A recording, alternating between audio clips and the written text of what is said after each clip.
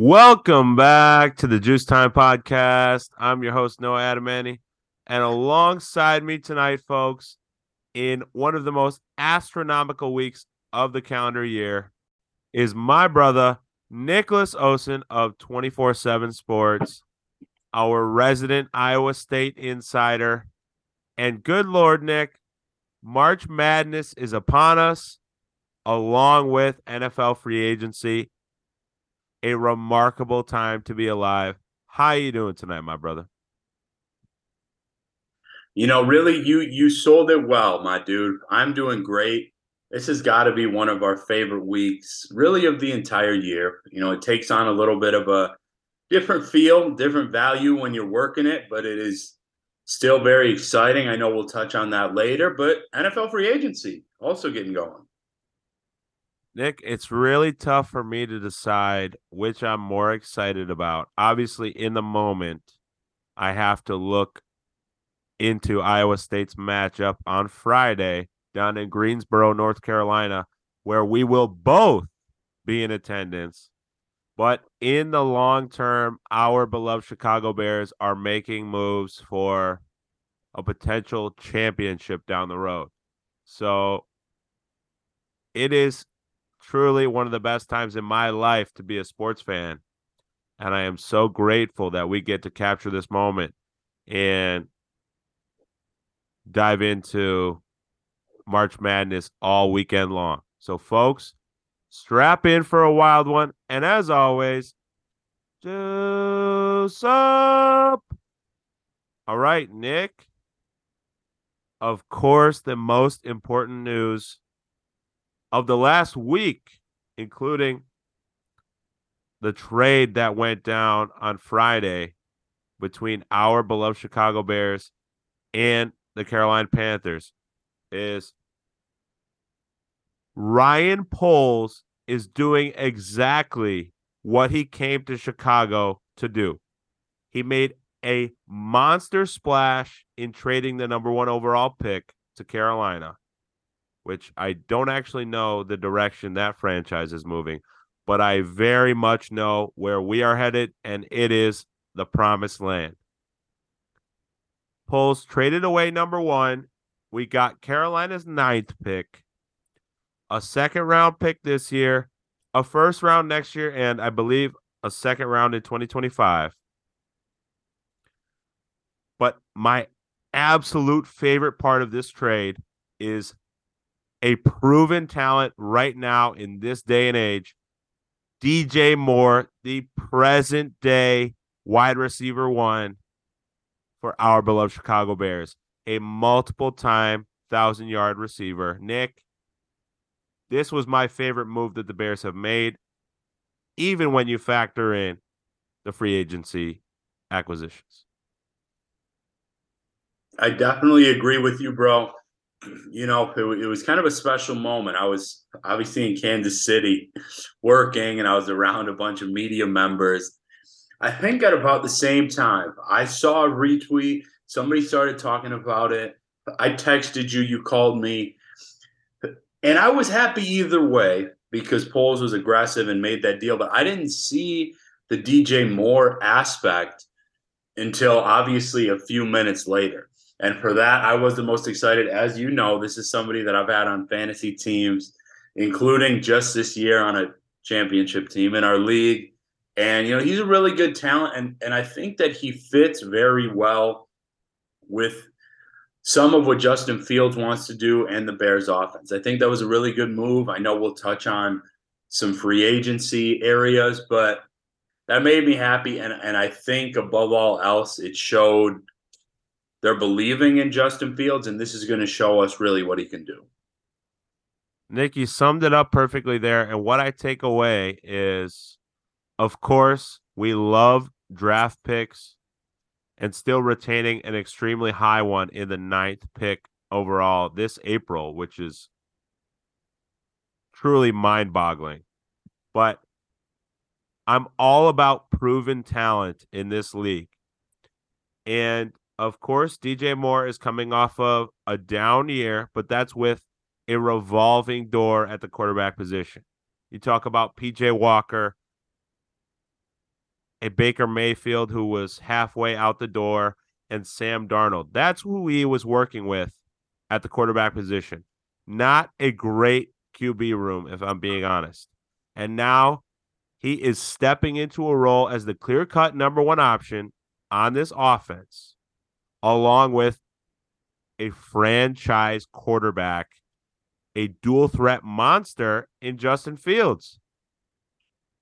This offense is shaping up to be remarkable. We know what they did in a 3-win season. They scored a heck of a lot of points. And now it's time to have a primetime player at wideout who will complement Darnell Mooney perfectly, as Darnell is a deep threat when you need to go up and snag one and beat your man 40 yards downfield. But DJ Moore is going to get those chunk yards and a sure thing at that receiver spot. So by far and away, my favorite part of the trade is the young man coming from Carolina and looking for a bounce back year. Moving forward, Nick, free agency opened up Monday morning here in the Midwest. And from Jump Street, the Bears made a splash. We know the type of weapons we have on offense. And in 2022, the Bears had arguably the worst defense in football, especially after trading Roquan Smith and Robert Quinn and losing Eddie Jackson to injury and Jaquan Brisker to injury. That was a pitiful performance on the defensive side of the ball this past season, and we're addressing those issues right away with a Super Bowl standout, one of our favorite players coming from Madison, Wisconsin, TJ Edwards at the linebacker spot, who actually showed up and showed out against the Chiefs. Might not look like it on the scoreboard because it was such a high-scoring championship game, but you saw his name called on a number of occasions in that Super Bowl. And my favorite move of the day is two-time Pro Bowler Tremaine Edmonds, giving him astronomical money, $50 million guaranteed over 4 years. The monsters of the Midway are back. Yes, a big time move. So I would say mine would be TJ Edwards. And there's a little bit of an emotional tie here. He was a classmate of mine. I covered him for about a year. And we're actually, friends on a couple social media things. It's cool. It's not like we're close, but he'd recognize me. It's just kind of a cool connection. I think that the price that they were able to kind of pick him up at was pretty astounding. I think he's probably better than that. I personally think they overpaid a little bit for Edmonds, but again, we need those issues dealt with defensively. And then the trenches, man, like you used to play in, a couple of former Titans, I believe. Nate Davis, I believe, at guard, which is massive, especially along with some of who the Bears are looking at in that offensive line. And then Walker, also from the Titans along the D line. I'm excited. I'm glad you didn't get too crazy about the offense, but you talked about the weapons, and we didn't even hit on a couple guys you love, like Cole Kmet. And now, as of this recording, there is a chance Montgomery could be back. Certainly not done or anything, but doesn't seem like a lot of people are pressing for him right now. Juice Herbert, decent running back class. I am very excited, not only with the moves the Bears are making, but how quickly they're trying to get them done now. Nick, you truly have me grinning from ear to ear right now. I love you tying in those two Titans, now Chicago Bears. It kind of goes without saying how important Nate Davis was to that Titans offense. You have one of the most prolific running backs in the history of football running behind him, and that offensive line was working wonders for Derrick Henry with holes that you could drive a Mack truck through. So Nate Davis is going to be a clear-cut starter come July in training camp. And yes, DeMarcus Walker is a nice piece added to the defensive line, but certainly not a big name coming from a historically solid defense led by Mike Vrabel, coach down in Tennessee. He's coming off of his best statistical season, which is certainly a bright side, but the two blockbusters in free agency have to be Edwards and Edmonds. Those are going to get confusing for the casuals, but not us, as this defense will soon have its identity back, and the Bears could quite possibly compete for the division title in year one of this revamped roster. Honestly, I think they can. I mean, as of this recording, we're anticipating some Aaron Rodgers news, potentially when you all are listening to this, that he's likely appearing to go to the New York Jets. I haven't seen anyone report that it's not trending that way. And obviously some of the signings they're making, I mean, that could be a whole nother show. It's a little ridiculous. And the way this is going down, I'm even starting to take back some of what we texted about that I'll kind of pull for him to do well. However, being where I am in central Iowa, as you say, Allen Lazard's headed there. Breece Hall is already a star there. I could see a lot of these cheeseheads around here tossing that and headed out to the green and white out east. Nick, you're absolutely right. We could do an episode solely based upon the Aaron Rodgers drama over the last couple weeks. But aside from the Bears, that has been the NFL news I've been tracking most closely. Obviously, being in the state of Wisconsin and my life is surrounded by Packers fans, I will be over the moon if Aaron Rodgers can go into New York with a plethora of weapons around him. We saw the Iowa State legend Allen Lazard get signed this afternoon. Breece Hall, hopefully come back healthy, was on pace to be Rookie of the Year in 2022 before a torn ACL. If Rodgers recommends the Jets sign all of his guys from Green Bay and doesn't end up going there, that will be the greatest heel move in the history of sports. And I genuinely don't know what Packers fans will think, what the NFL fan base will think as a whole. But I will tell you this right now. Packers fans have been sour on Aaron Rodgers for the last couple of years. And what I want from him is to have a dominant season elsewhere. It could be with the Jets or it could be another franchise, but I want him to flourish. I want him to be in the MVP discussion, because Packers fans will have to eat their words claiming that he's over the hill and it's time for Jordan Love. Because again, with that Jets defensive unit and countless weapons on the offensive end, that is a team I could see stepping into the playoffs with Aaron Rodgers under center. Oh, God. Well, I guess first I'll say, would we be surprised if that was something Rodgers pulled? I certainly wouldn't be.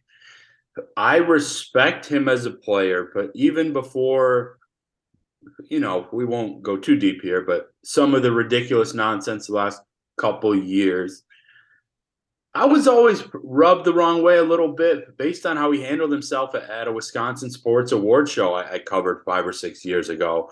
And this was already, we haven't been fans because we're diehard Bears fans. I don't think he's a horrible human. I don't think he's a great one. But with some of the weapons that you mentioned, it could be a lot of fun in New York. It could certainly be fun, me watching from afar. Already some of these fans out here with the Cyclones are talking about it. And yeah, it would certainly be, I would say, expected for them to make the playoffs. And if their defense performs even close to what they did this year, which I would think they will, with obviously Robert Saleh, I believe Reed, Gardner, a lot of the talent still coming back, Sauce Gardner and some of these other young stars. I would think they're close to, I'll even say close to the Bills in AFC East favorites, quite honestly. That's kind of how much I think competent QB play changes things compared to last year. But other than that, it has been interesting. I think we're going to kind of get our answer tomorrow, probably when I'm flying on this plane to Greensboro. It's been an exciting offseason. And I will say this, I will be a little bit upset if he gets his full wish and gets OBJ, because that's my guy. Nick, you mentioned it so well there in terms of Aaron Rodgers, the human, and the football player. There is no question that he is one of the greatest quarterbacks we've ever witnessed. And we've been on the losing end of countless performances from Aaron Rodgers. And that will be his greatest gift, is leaving the NFC North. And I never have to face him 2 times a season and likely lose to him like clockwork. Maybe we'll catch him over the next couple years once on the schedule if he does become a New York Jet.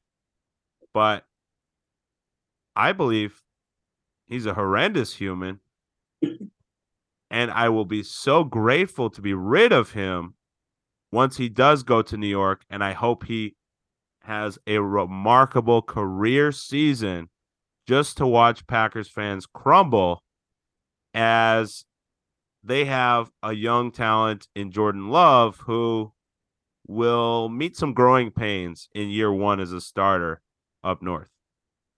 But Nick, you said it best. This is the football offseason, and we are in the thick of March Madness. And my beloved Iowa State Cyclones, the team that you cover, is heading down to Greensboro, North Carolina for their first round matchup in the NCAA tournament. And tonight, as we record this, they will be watching closely who will come out of the play-in game, whether it be Mississippi State or Pittsburgh. The winner of that game will have to quick turnaround and play the red-hot Cyclones down in Greensboro with both of us in attendance. It's going to be a dream. This is my second year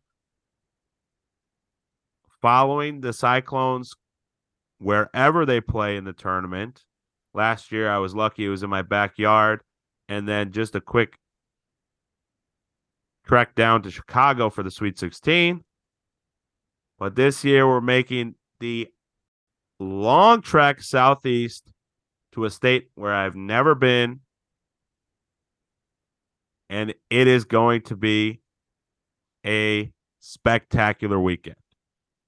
Yeah, it's interesting. This was finally, as we record on Tuesday, finally the day I got my travel set, football articles out, things like that, to really kind of get in and enjoy the moment.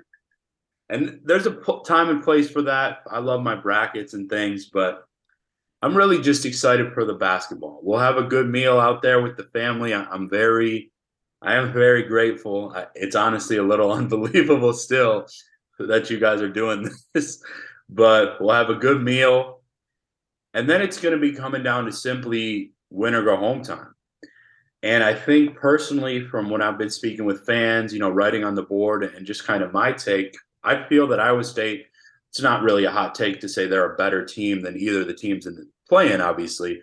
I think they match up better with Pittsburgh. I think Pittsburgh might be more talented than Mississippi State, but I think that they really only have one way to win, and that's to basically, this will sound cliche, of course, but you understand, outscore their opponent. I think that they're so offensively focused, and I don't think they're necessarily as deep or as physical as a Mississippi State team. There's a reason that the Bulldogs are favored in this play-in game Tuesday night. I will be trying to watch as much as I can. We both know I'll watch till the end, as long as it's close. But yeah, it'll be really intriguing, and then it'll be fun to kind of dive in on my end and see really what this team's going up against, right? We'll be able to do some media with these teams coming up. I've certainly got respect for both of these potential coaches, and I think that my guess is Iowa State will be favored over whomever, but it could be a pretty tight spread, especially if it's Mississippi State that cannot shoot, like truly from long range. That's not what they're known for. I believe they're one of the last teams in three-point shooting percentage, but they can defend like crazy, and they're a good, well-coached team. Nick, you're answering a couple of the questions that I was planning to ask you in terms of Iowa State's second consecutive year in the tournament under TJ Otzelberger. But one thing I really wanted to focus on is, do you think we're at an advantage in terms of being a team that is awaiting its opponent in the play-in game? And does it really matter whether it's Mississippi State or Pittsburgh, or is Iowa State going to go into that game Friday afternoon and put the clamps down like we've seen 30 plus times this year against highly ranked opponents? You talk about Baylor, Kansas, North Carolina at the time, #1 overall. This Iowa State team plays in the toughest conference in college basketball. So does it really matter an 11 seed? I know Mississippi State plays in a tough conference, but it does not compare to the B12. So is either opponent a factor, or is Iowa State going to struggle to a victory on Friday afternoon? Yeah, I would say they are at a bit of an advantage just because they're able to do scouting in a legitimate win or go home game where obviously if Pitt or Mississippi State loses, their respective seasons are over. But I wouldn't overthink it. I think it's still really the body of work. You mentioned the SEC. It's a damn good league, brother, between them, Arkansas, Kentucky, Auburn, obviously the best team in the country in Alabama. I'm forgetting several others, Texas A&M, and I believe they have a couple more in the tournament too, Missouri. So they play a lot of good teams. Again, I think Iowa State will be better and likely defeat whoever they play, but man, the ACC was horrible this year, and I just think that that's a much better matchup. This was a little bit before my time, but I believe former Cyclone Blake Hinson is also one of the main kind of players and scorers for the Pitt Panthers, so that would be a little bit interesting of a storyline. But I'm really excited either way, and I'm grateful that so far, and this isn't necessarily likely to be my last, but so far 2 for 2 seasons with tournament appearances here in Ames. Nick, I've said it before and I'll say it again. Central Iowa became an extremely special place to me when you got there toward the end of 2021. And its teams have only done the unthinkable since your arrival, especially covering this basketball team. Of course, ascending to the Sweet 16 last year and taking down ranked opponent after ranked opponent this year. So I'm just hoping we can make it to Sunday and extend my vacation down in North Carolina, because these last few days of the week are going to be a dream. And I'm hoping Iowa State has an opportunity to play in that second round with a very similar scenario to last year. Regardless of the opponent, I personally feel extremely confident that they're going to come away with a win. No, I have not watched much of the Pitt Panthers or the Mississippi State Bulldogs. There's a reason they're seeded 11 in this 64-team tournament, and Iowa State has taken down giants over the past few months. So I have no worries.